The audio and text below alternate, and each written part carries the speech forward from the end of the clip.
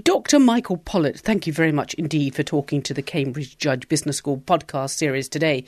We're here having a look at your recent report, The Implications of Recent UK Energy Policy for the Consumer, a report for the Consumers Association.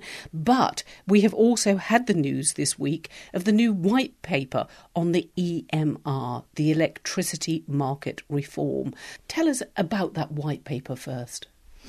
Well, I think the white paper is aiming to do two things. It's trying to help us to hit our renewable energy target for the UK to 2020, and I think it's also trying to keep us on track to meet our decarbonisation targets, which we've set in the Climate Change Act. And it's trying to do that by introducing far more incentives to promote renewables and low carbon generation in the electricity sector.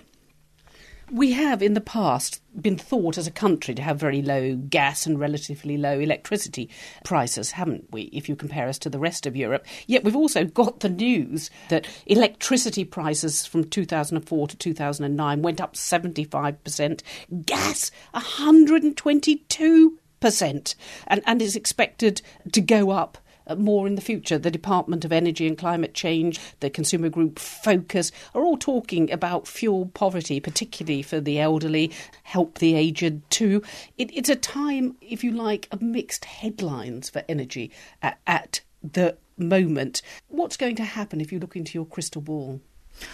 Well, I mean, it's true that energy prices have gone up very significantly over the last few years, but of course it's worth saying that they've gone up from quite a low base in the UK. Yeah, but if you bought your house 10 years ago and you bought a big house, you can't afford to heat it anymore. Elderly people are living in houses that they brought their families up in. It's tough times for energy. Oh yes, I mean, that is definitely the case, and the number of people in fuel poverty, which is defined as having to spend 10% or more of your income on household energy, has increased significantly and is now back up to levels that we haven't seen since the 1990s. So undoubtedly it is a problem, but of course it's a problem across Europe, and Britain doesn't necessarily have the worst fuel poverty problems in Europe, but it's clearly something that we have to adjust to. You say adjust to, yet if we go back to your report on the implications of recent UK energy policy for consumers, you say that shale or sources of shale for gas might lead to lower prices in the future. Is there any, if you like, good news on the horizon for fuel? Well, of course, there are two things going on at once. There's increasing demand for energy around the world, particularly coming from the Far East. And then there may be the prospect of increased new discoveries of fossil fuels, particularly discovery of these unconventional gas sources, allowing us to get more gas out than we thought was possible before. And, of course, the exploitation of more difficult to extract oil in the Arctic and from tar sands in Canada. So looking into a crystal ball is very difficult, because it's sort of looking at how these two curves are going to compare to each other. Clearly, if the demand curve increases more rapidly than the supply curve, then you're going to see pressure on prices. If, however, demand moderates and we continue to have discoveries, particularly of shale gas and other unconventional gas sources, then maybe prices will soften. You are an industry insider, Dr. Pollitt, and prior to this week's white paper, in your report, you and other professionals have expressed concern about the electricity market reform, the so-called EMR, that actually the structure of the market, the kind of, if you like, regulation that's being placed upon the market might not be good for the consumer. Why is that? Well, I mean, essentially what the electricity market reform is trying to do is to incentivise a particular set of investments that the government wants to encourage in the electricity system. And the question really for consumers is whether that is the best way forward or not.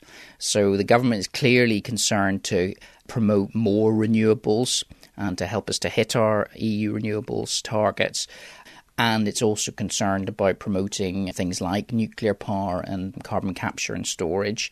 I think the concern is that if we have policies which are focused on promoting particular types of investment and in a sense choosing the mix of generation, and then that might turn out to be very expensive, and that we, in a sense, need to see how energy prices develop, because that allows us to decide how much gas we might want. If gas is very cheap, we would want more of it in the electricity system.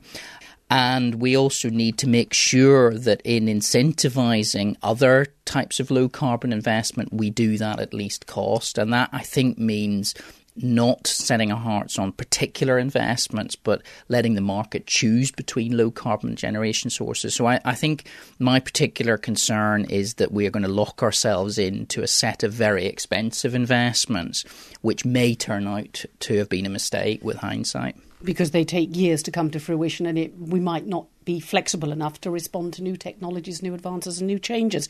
If we look at the EU Renewable Energy Directive, and it says we have to have 15% of our final energy consumption from renewables in 2020, is that going to be possible? And if you've got that crystal ball on your lap, which I can see before you, what do the renewable obligations tell us about our progress to date? Because we have got some indication of it already.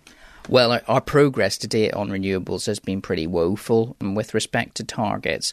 I mean, essentially, we're only operating at about 3 to 4% renewable energy across the whole energy system in the UK. And in electricity, it's about 7 to 8% of electricity comes from renewable energy.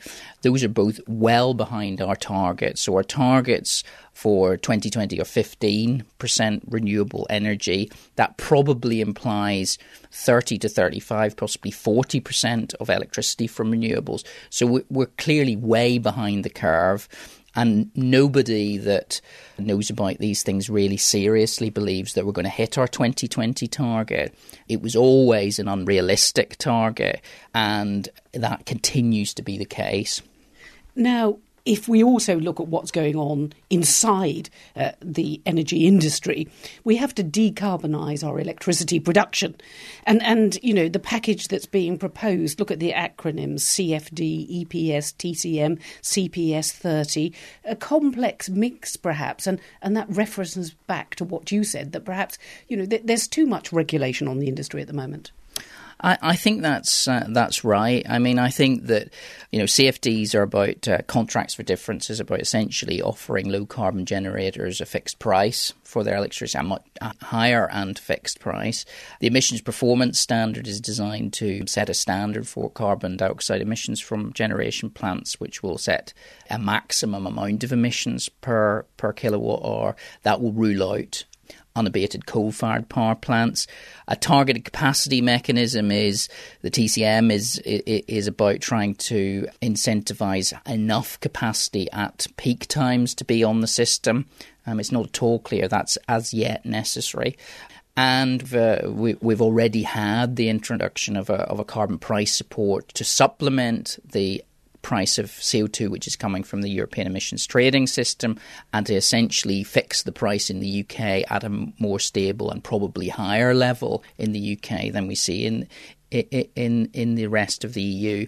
That is a pretty complicated mix, and companies are getting worried about the degree of government involvement in electricity generation, in setting the incentives and in essentially choosing investments. And this is beginning to feel like a move back to a centrally planned electricity system.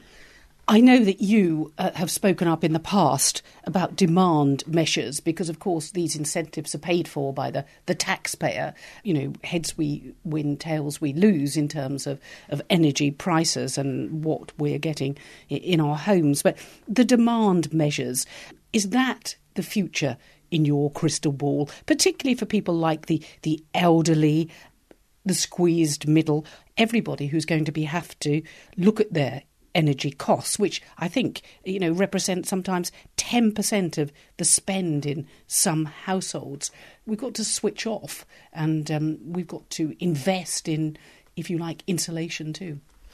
I think that at the individual household level, higher energy prices always mean pressure to economise on the use of energy and to reduce demand, and also perhaps to generate one's own electricity or heat from renewable energy sources. So I think that's right. I think this is the household role in reacting to energy prices is very, very important, and there's clearly a lot individual households might be able to do in order to reduce their energy consumption and hopefully in the future to exploit opportunities to produce energy. I think one of the possibilities that might be presenting itself in the longer term is it is just possible that solar PV technology will become so cheap eventually that people will install it on their roofs on a fully commercial basis. That is possible, but we're still not there yet. But it is true that many UK houses are very inefficiently insulated at the moment, and there is quite a lot people can do to reduce their heating bills, and perhaps something that they can do to monitor their electricity consumption more and make sure devices are switched off when not in use.